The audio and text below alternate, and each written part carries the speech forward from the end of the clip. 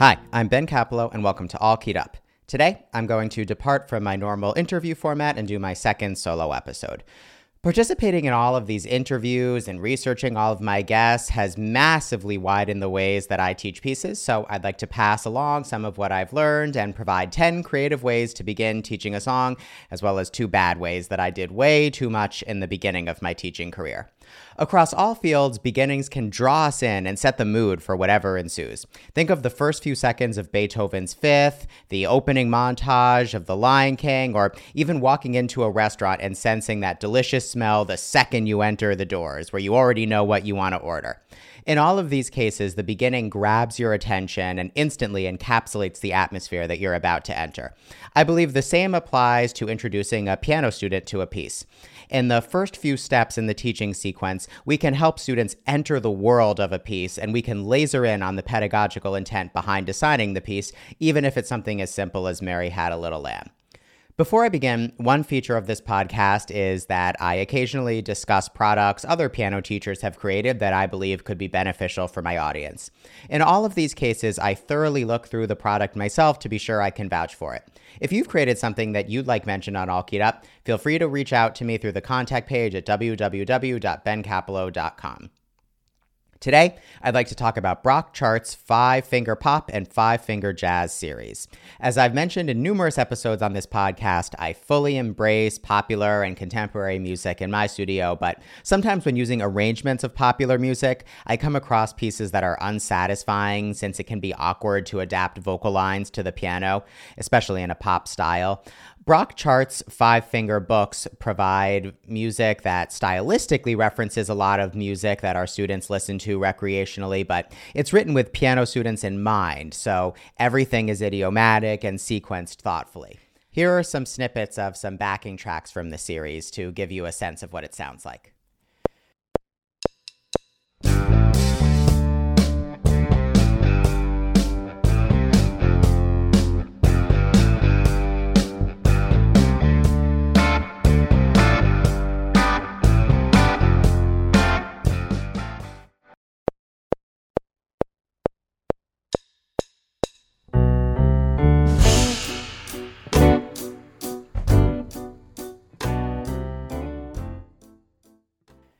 The series was recently featured in the American Music Teacher magazine with a great review by Dr. Michelle Konda.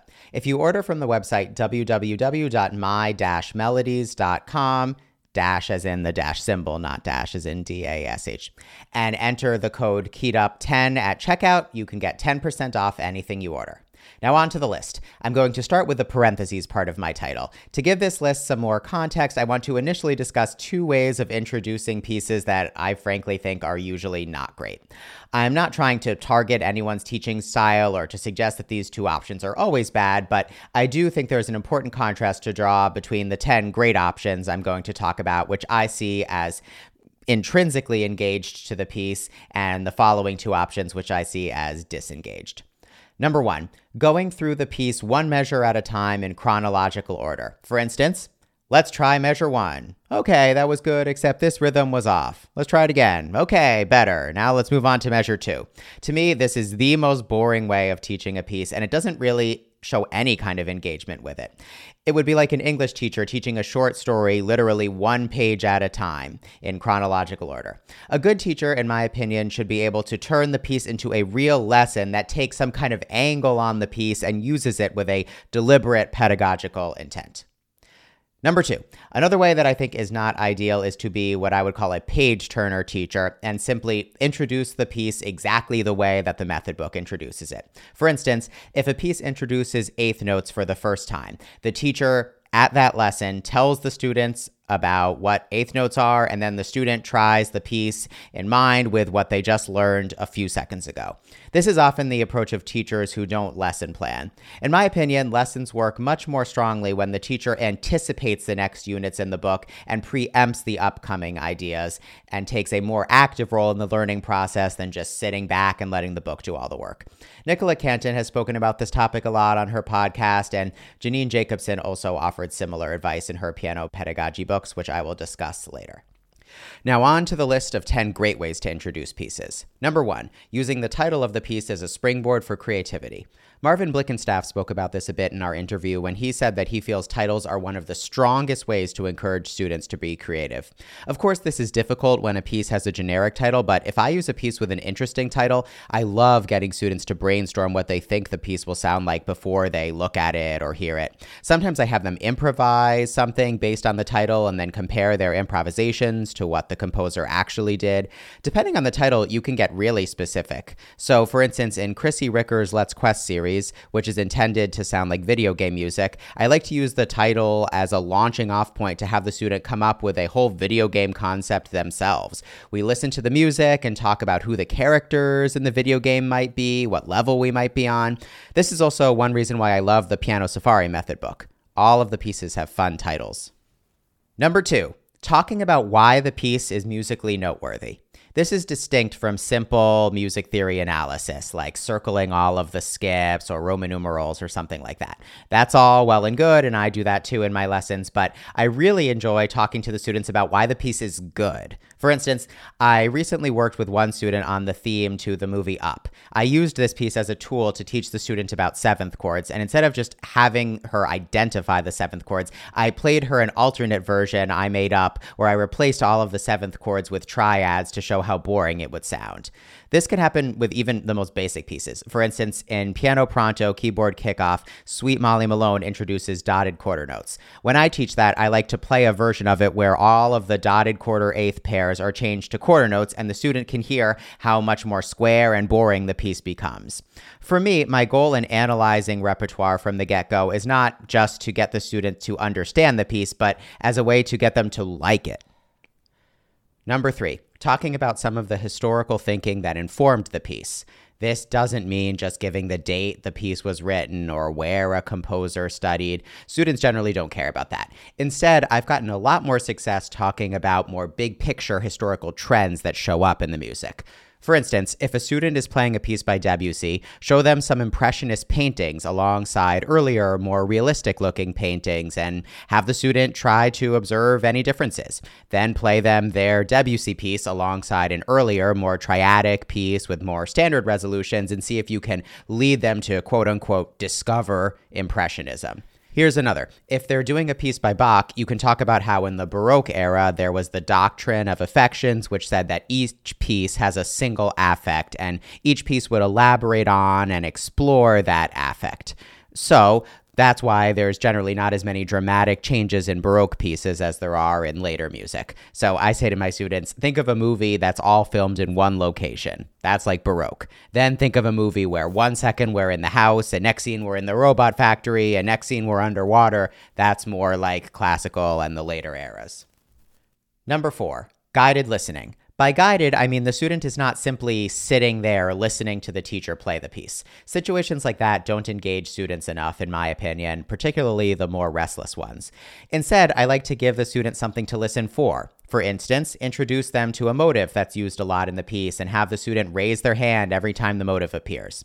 Orly Shaham, who was on the podcast, hosts the Backyard series, which includes really creative guided listening activities, like, for instance, creating a fish with cardboard and using it in various ways when listening to Schubert's Trout Quintet.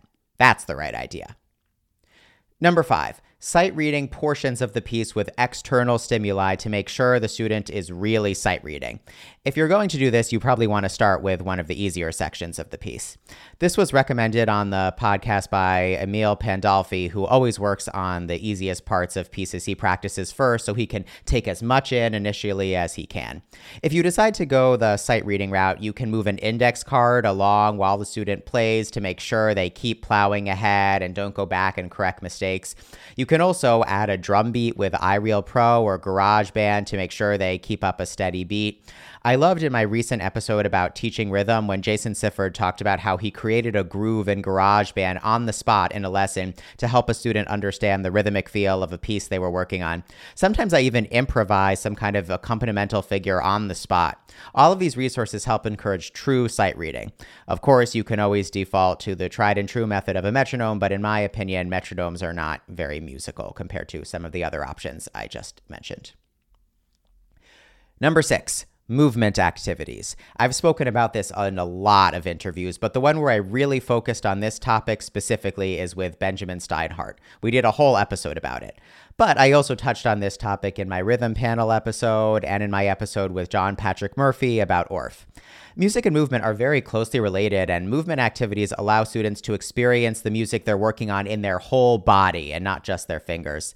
This can take several forms. Of course, there's Dalcroze Eurythmics, which is on my bucket list of topics that I want to eventually do an episode about. You can also teach students how to conduct a basic beat pattern and have them conduct while you play the piece. Often, I just make up movements on the fly. As long as the student is experiencing the piece in their whole body, in my opinion, it honestly doesn't even matter what the movement is. This, of course, closely aligns with the guided listening point I made earlier, but not necessarily. These movements don't have to be done while listening to the piece. You can also have the students look at the sheet music and use their body to demonstrate some aspect of the piece through movement, like rhythm. The most stereotypical way of doing this is clapping the rhythms, but that can be dicey sometimes because clapping decays instantly, unlike a piano note, so it's more difficult to show holding notes with clapping. But the amount of ways students can perform the rhythms of a piece with their body is endless. In my studio, I have a lot of different motions that I write on flashcards, and I often fan out the flashcards for a student to pick from, and whatever they draw is how they demonstrate the rhythms. Number 6, teaching a portion of the piece by ear or by rote. Thankfully, although this method of teaching was historically often de-emphasized in favor of teaching by note reading, teaching by ear and by rote has become extremely common and much more widely accepted nowadays in the piano pedagogy world. Of course, many method books include pieces that are intended to be taught this way, but I enjoy using these teaching strategies even for pieces that aren't. One strategy that I took from Janine Jacobson's professional teaching series, which I alluded to earlier, which I really like, is introducing students to portions of a piece by ear or by rote, and then introducing the students to the score and having them try to identify the spot that they just learned. In one example, Jacobson talks about playing pairs of measures and having the students identify which pairs are the same and which are different, and then introducing the students to the score and having the students try to find the pairs they just listened to. I love doing things like that. Number 7, having students sing the melodic line of the song. I very strongly believe in having students sing all the time, even if they're not strong vocalists. First off, at least for beginners, it's usually much easier to sing back a melody than sight read a melody, but also singing helps the students internalize the pulse, the rhythmic feel, and the phrasing.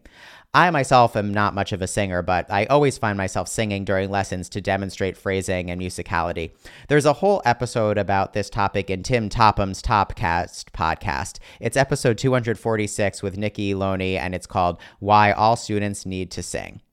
If the method book or piece has lyrics written in, the students can just sing those lyrics. But if not, the singing could be on solfege, on a neutral syllable, or if you're feeling adventurous, you can make up lyrics yourself. I love doing this and creating kind of silly lyrics on the spot that get the student laughing when they sing along. Sometimes I let the students come up with their own words. Not to pull a shameless plug, but I'm going to be talking about ways that teachers can use lyric writing in their piano studios at the Creative Teaching Conference in Milwaukee in July later this year. Number 8, using the piece as a springboard for improvisation. I already discussed improvising based on the title, but the possibilities for improvising are endless. Really, any focal concept of the piece can be explored through improvisation. If the piece is in 3/4, improvise in 3/4. If the piece uses D position, improvise in D position. You can play the first system as written and then improvise a second system that could potentially follow the first system. You could play one hand as written and then improvise the other hand. I've discussed improvisation in many episodes of the podcast, but the episode where I delved into it the most was the very first episode with Brenda Earl Stokes. Number 9, swap roles and have the student guide you through the process of learning a song. This can be a great way to make sure the student has internalized the learning process and that they know the correct steps for working through a piece, so much so that they can articulate it out loud. See if they can look at the sheet music and anticipate what the challenges will be and work out a learning strategy for you who will be playing the role of student. Then, when the student is giving you instructions, you can pretend to be a student and make mistakes on purpose and see if the student can diagnose what mistake you made and offer a strategy for how you could go about fixing it. In buddy lessons, you can have the students take turns teaching each other certain parts of the piece. This can also be an activity that has room for humor if you try to impersonate the student, as long as you do so in a way that isn't negative or teasing. Number 10, connect it with music that they like. This requires some planning in advance, but if it's a student whose musical tastes you're aware of, you could do a little digging and try to find a song they like that uses a similar musical concept as the piece you're teaching them. Many pop songs use musical techniques that are ubiquitous in pedagogical piano music. For instance, descending bass is everywhere in piano music and in modern pop music as well. Radioactive by Imagine Dragons uses a sequence in the chorus, which of course many classical pieces use. On a simpler level, when I'm trying to get a student to feel a piece in 3/4 and they always turn it into 4/4, I sometimes use pop songs that are in 3/4, like When the Party's Over by Billie Eilish, which is a great one as long as the lyrics aren't too intense for your student to handle. This can help the students see that at the end of the day, music is music, whether it's the music they hear on Spotify or music in their method books. And that concludes the list. Of course, this list is in no way comprehensive. In fact, I'd be extremely interested in hearing from you if you have any more suggestions of great ways to begin teaching a piece. And if you send me one of those ways through the contact page at www.bencapello.com, I'll post it along with the social media posts about this episode and credit you. You can also comment on the social media posts yourself with any of your suggestions. Thanks again for tuning in to All Keyed Up. I'll see you next time.